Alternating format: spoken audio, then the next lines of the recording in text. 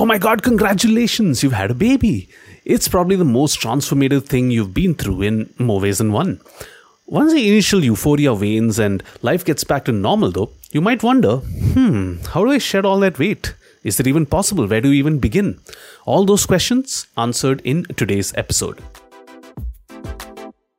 Welcome to One Rep at a Time, a podcast from CultFit that encourages you to become a healthier, better, and happier version of yourself by building small, sustainable habits. Let's welcome your host, Deepak Gopalakrishnan, or Chuck. Hello and welcome to episode 37 of One Rep at a Time by CultFit.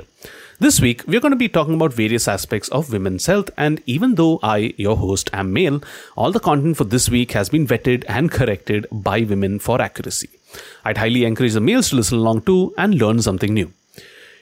Today's episode is on losing weight post having a baby. Right, so before we get into specifics, a few broad tips to keep in mind. 1. Take your time. A good time to start your weight loss plan is 6 months postpartum. Before getting started, always ask your doctor. Individual factors will come into play. Going into a calorie deficit before 6 months is not really advisable. Second, don't be too eager.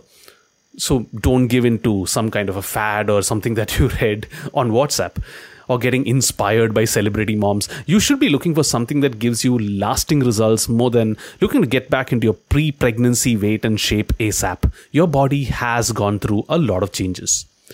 Keep your goals realistic when you're ready to start losing weight without pushing yourself to the point of exhaustion. Remember, having realistic goals with a flexible time frame is the way to success. Hey, listen, after all, you spent the last 9 months bringing a tiny new human into this world. Cut yourself some slack and go easy. Lastly, the usual stuff that we say on this show. Get enough sleep, practice mindful eating, get all your macros, yada yada yada. We've said this several times before. And don't forget to eat. Yes, there's a lot happening in life right now and you might think your own nutrition can be secondary. Do not make that mistake. Right now, some specifics. How many calories to have? Well, if you're breastfeeding, then 2200 to 2400 calories per day is a good amount. You should get about 1000 to 1300 mg of calcium, 280 mcg of folate, 15 mg of iron, 65 grams of protein at least, and 95 mg of vitamin C. These numbers will be slightly lower if you're formula feeding, about say 300 calories lower. A good amount of weight to lose when breastfeeding is 670 grams per month. This helps with adequate milk for your child. Breastfeeding women need about 500 calories more per day before pregnancy. You know where to get them, all the good stuff you'd put on a healthy eating plate like fruits, vegetables, whole grains, and lean protein.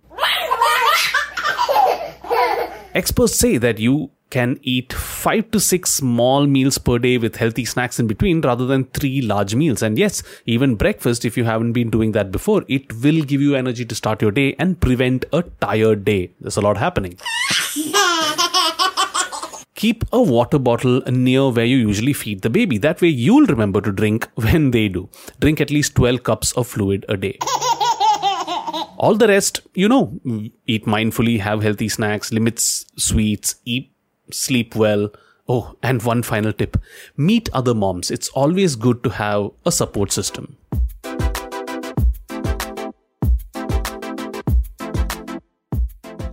It's time for Cool Down, that part of the show where I give you a fun little piece of trivia related to the topic of the show, and this time, just some fun facts around pregnancies. The blood volume in the body during pregnancy increases 40 to 50%. Wow, even the heart increases in size during a pregnancy. Did not know that. By the 3rd trimester, a baby can recognize their mother's voice from inside the womb. Aww.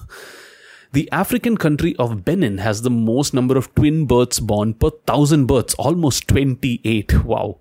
Here's a fun one. Sometimes babies can develop a taste or liking for the foods their moms eat during the pregnancy. Studies have shown this to be true for strong flavors like garlic and carrot juice. That is fascinating. And that's it for this episode of this podcast. If you'd like to say hi, my details are in the notes of this episode, and I'll see you here tomorrow. Remember, like your exercise routine, take life one rep at a time. See you soon. You've been listening to One Rep at a Time by Cult Fit.